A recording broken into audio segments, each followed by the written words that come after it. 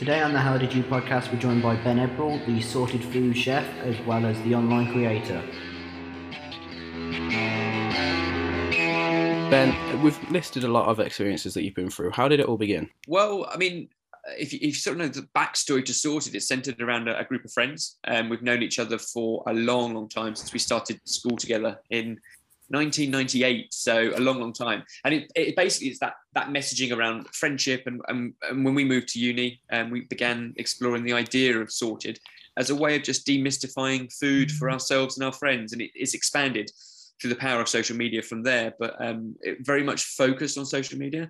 And as you say, there have been some other sort of TV opportunities, but that's more of a showcase for what we do online, because for us, it's all about an online community exploring food. What kind of thing or kind of job did you want to carry out whilst you were younger? And have you stayed with that? Yeah, I think when you're a kid, you always have ambitions for lots of cool things. I want to be everything from a pilot, and the idea of, flying planes, how cool is that? But I think as I got a bit older and sort of realized what I enjoyed and what I really liked at school, for me, one of the things I wanted to do was be a teacher. It was never a chef. I had an interest in food, but I always loved the idea of teaching, because a passion of mine is understanding a topic and digging in on a topic, and then finding ways of distilling that into a very sort of digestible chunks that you can share with other people, and it sort of pass on that enthusiasm for learning with others. So although I never went into the educational route, I feel like in some way that's what we do with Sorted. It's that sort of dispelling all the myths that are out there and demystifying that what people consider to be a very complex subject, and trying to make it a bit more accessible. So I wouldn't say I've stuck with that initial thought, because I've never taught a classroom of students in my life, but I feel like, I guess, every day on YouTube we're doing something in that kind of realm. You speak about being a teacher. What kind of subject do you think you would be teaching if it wasn't for food? I don't know. I mean, there's things that I'm absolutely rubbish at, like languages that I think I need to be taught. But I love the exploration of sort of history and geography and all the things that have happened that have got us to where we are today. So I think something around that would be quite fun. At what age or what time period did you become kind of obsessed with food? I think obsessed is a good word, because I think I've always been obsessed with food. Grew up in a family where food was very, very much part of the whole experience. My mum and dad were really good cooks. We always had home cooked food. Never trained or in the industry or anything, but food was a big central part to everything we did growing up. So I always had an interest. It wasn't really until when I was 16, I suppose, when I got my first job, Saturday job or weekend job, and that happened to be in a pub. I didn't necessarily go looking to become a chef, but it was a convenient job that I could cycle to from home and do on a Saturday and Sunday while still at school. And I started in the kitchen, and I kind of fell in love with it there, and the kind of the movement of a kitchen and a brigade working together. And from then I kind of decided that actually food was something I wanted to do beyond school, into university and onwards.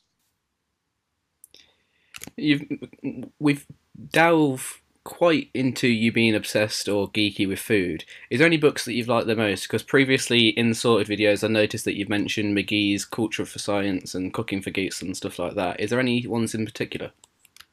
Yeah, I mean, I tend to surround myself with books, because although we are still very much, not still, but we've become sort of a digital age, and if you want an answer, you can find it on Wiki in no time at all. And 15 years ago, I don't think you necessarily trust that as a source, because everything has to be taken with a pinch of salt. But I think platforms like Wikipedia now are incredible for understanding and learning all sorts of stuff.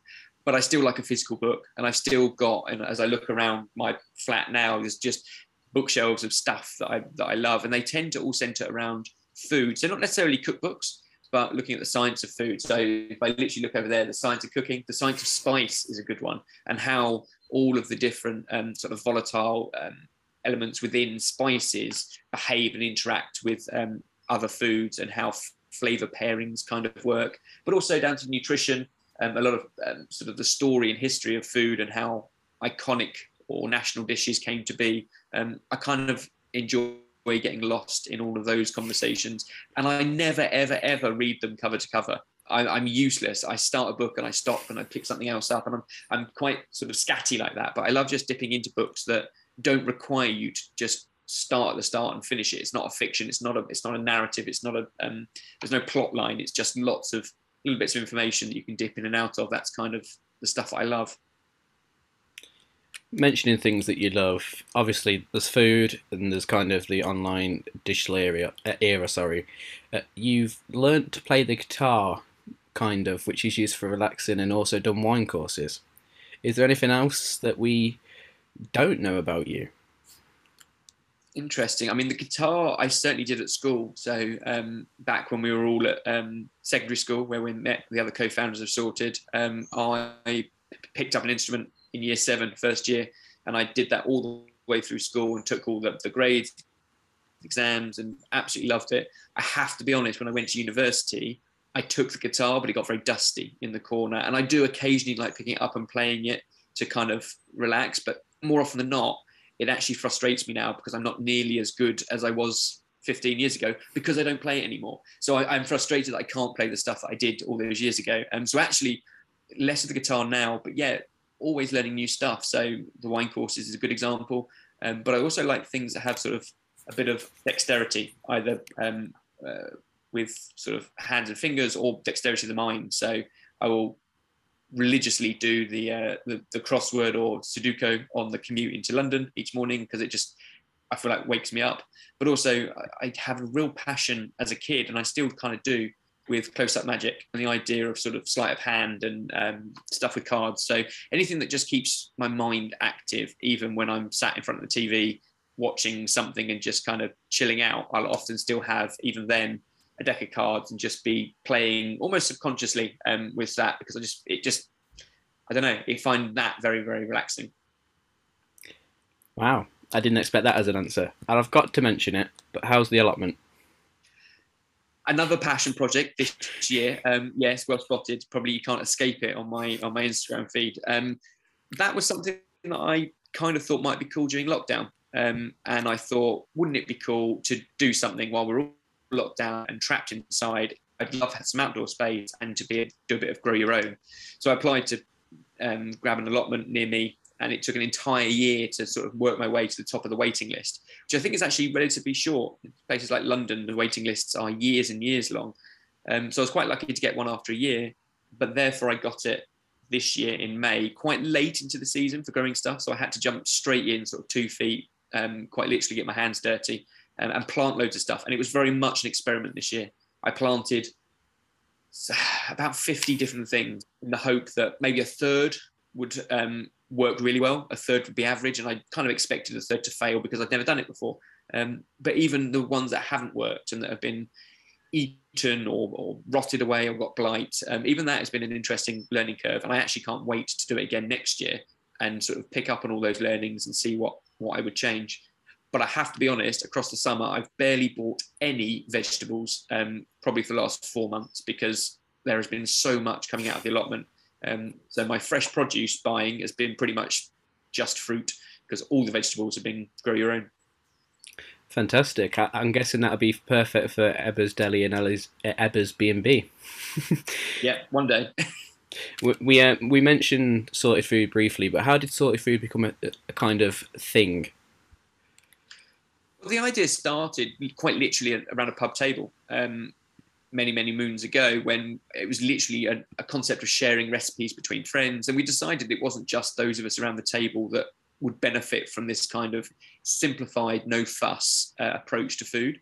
So we actually did a self-published cookbook, and selfishly, it was a good way of us getting a piece of our own work out there. Much like the podcast you're doing now, it's a good chance just to showcase and build up a portfolio of work in a field you really enjoy. And we did that because Barry could do the photography, I could do the recipes, Jamie could kind of use it as almost a marketing project for a coursework he was doing, rather than it being hypothetical. It could be, a real thing.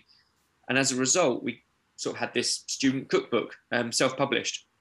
And then we looked at ways of trying to sell the cookbook, and we did a few videos, almost inverted commas adverts, to try and advertise the book. And we realized when we put them on YouTube, which was at the time quite a new platform, that was just starting up, and it was free to use, both us and the users. So we thought, let's stick them up there. And that really resonated because it was a way of really showcasing what food was about. It wasn't necessarily just about taking the chore out of midweek cooking, but it was an excuse to get together with friends and hang out. And that kind of vibe just took off. And we realized there was a real opportunity to carry on doing those videos because so many people wanted more advice around food. And over time, it went from more how-to into more exploration and now more kind of just fun, competitive challenges that keep us all entertained. And that's our kind of rule of thumb. If we enjoy doing them, we hope that somebody out there on the internet will enjoy watching them. How are you finding the poker face? Those ones I enjoy a lot less. Yeah, so poker face is an odd concept where we have to eat some extreme foods, whether that's extreme sour or salty or spicy, and not react, keep a complete poker face. And especially when it comes to chili, I just can't do it because my face sweats a lot. They are hell, not just when we're filming, but for a good number of hours afterwards as our bodies try and recover. They are extreme. What is one kind of dream experience that you want to happen that is yet to happen? Well, Sorted's entire world really revolves around the internet. We wouldn't be here without it. So it's all very digital. And that's kind of its beauty, is the fact that we can tap into a global community of foodies who are super passionate all around the world. And there's no other way that you could come up with a recipe and share that with hundreds of thousands of people. You couldn't do that in a physical space. That said, it would be wonderful one day to have a physical space, whether that is a pub. You mentioned the B&B as kind of a joke, and I think that would be a joke, but it's kind of somewhere where we can actually feed people on a more regular basis. The hospitality industry is really struggling right now for 101 reasons. So I don't think now's the time, but one day, maybe a physical space, whether it's permanent or a temporary kind of pop-up thing, that would be one of the dreams for sure. How did it feel to win Good Food Channel's Market Kitchen search?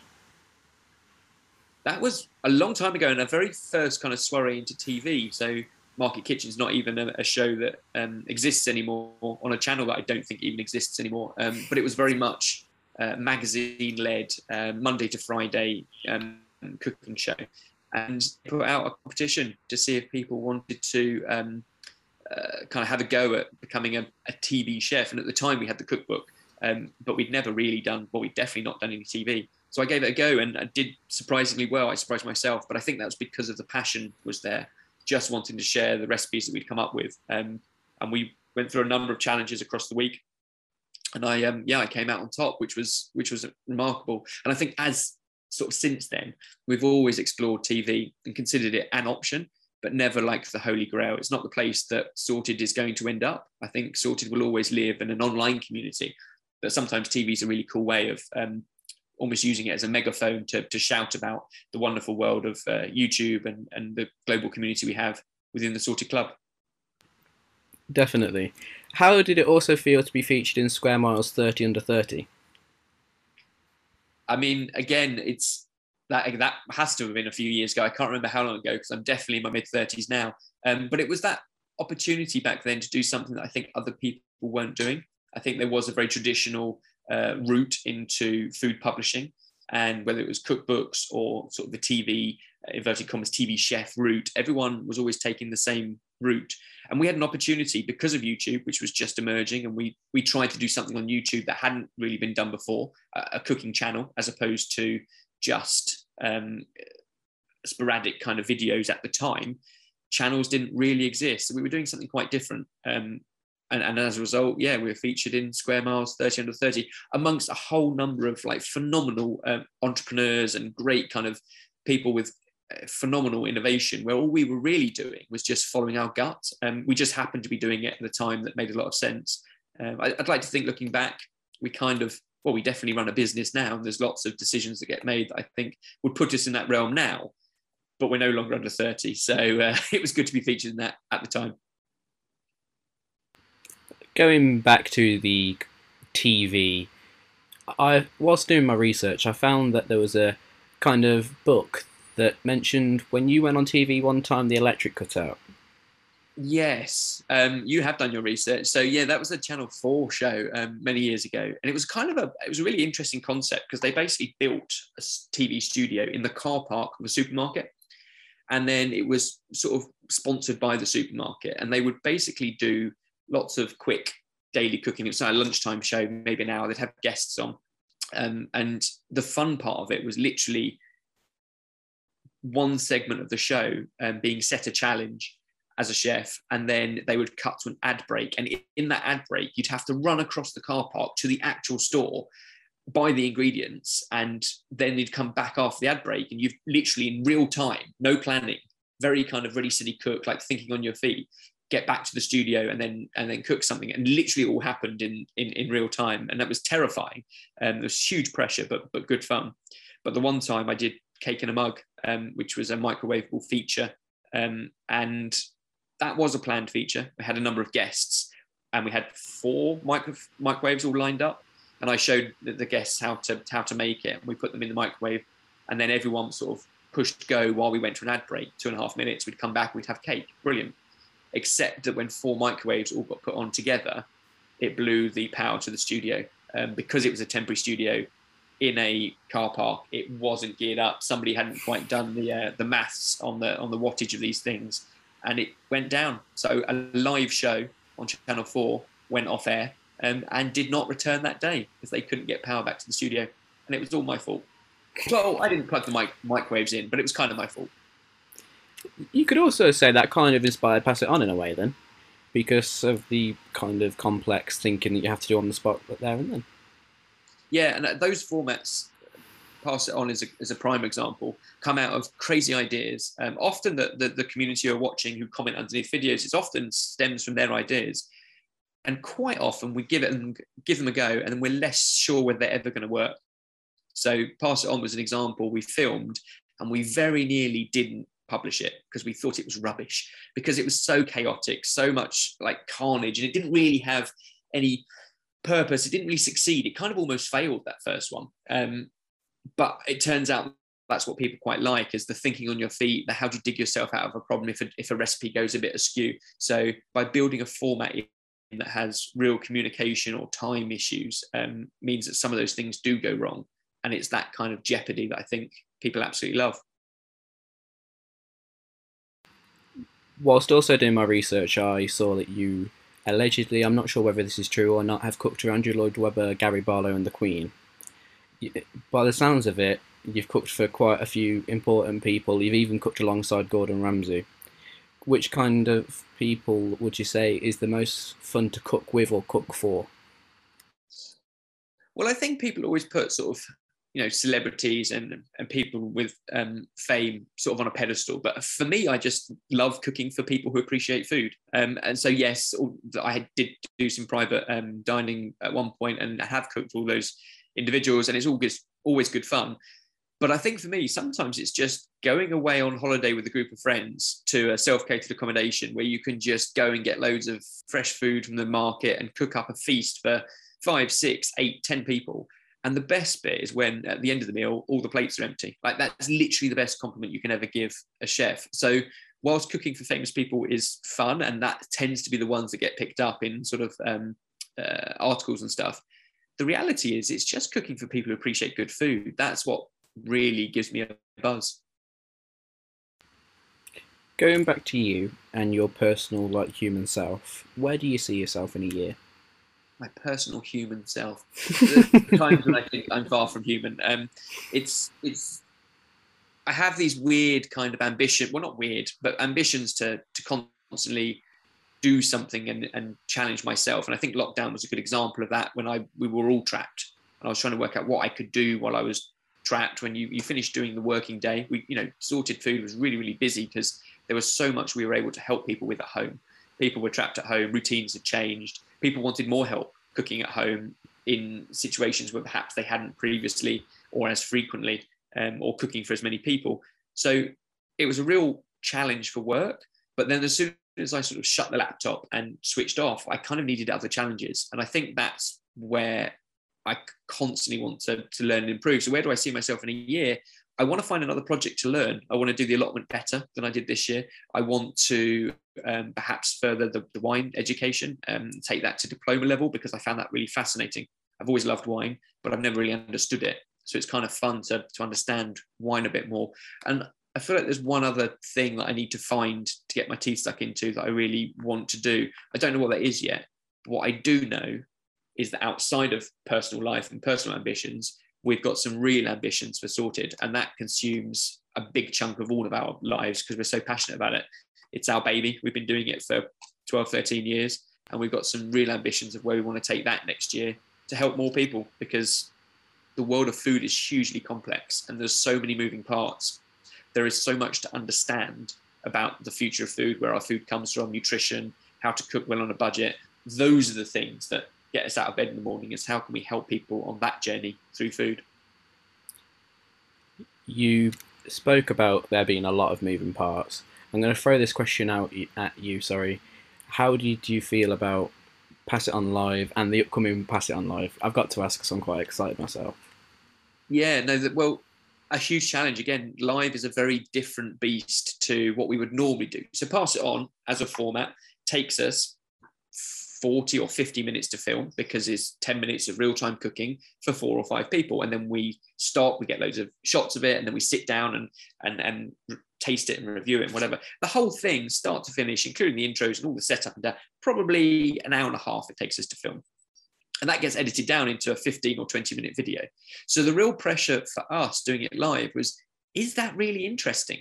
Because in your section, if one of your tasks is to peel a bunch of potatoes, in the real video, most of that gets cut out because no one wants to see you spend 3 minutes peeling potatoes, where all of a sudden in a live environment, it's all being captured. So there was a part of us that was worried that it would be more boring for people to watch because they're seeing all the boring stuff, the occasional time when we're clearing down, and that's not fun to watch, but that normally gets cut out. Or washing hands after handling raw meat, we cut that out because no one needs to see it, it's boring. But the reality is when you're doing it live, it's all there. So our concern was it was going to be more boring. Having done them now, we know it's far from that. It's incredibly exciting because it's live. Anything can happen. We genuinely don't know what each other have done because we've got noise cancelling headphones on. We're out of the picture. So it is terrifying. And therefore, doing it once and finding, there were a few things we want to improve for next time. But the fact that we can do this next one in December and make it festive as well, which everyone loves. So it's kind of our take on a Sorted Christmas party kind of thing. We can't wait for loads of people, thousands of people all over the world to join us on that day. But it is stressful, that's for sure. The YouTube CEO mentioned Sorted during lockdown as a helping a load of people out because they had lots of different skills, lots of different ideas behind it. If you had to give advice, whether it be for cooking, for media, for just being a person, for people in life, what would it be?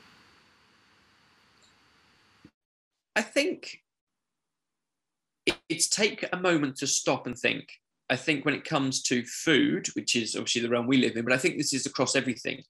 We are so used to just doing things the way we've always done it, and we're in routine. We often eat, for example, without even really thinking about it. We just grab a sandwich at lunch, or we'll pour ourselves a bowl of cereal in the morning or toast. We're just so stuck in kind of routine that we don't always think. So I think sometimes it's just take a step back and think about this and work out, actually, is this the best way of doing it? Is there something I can mix up or change that might be better for me? It might be better for the family or friends that surround me. It might be better for the environment. There might be some things that we should probably change. But I think we're also set on rails that sometimes we don't get the opportunity to take the time to think.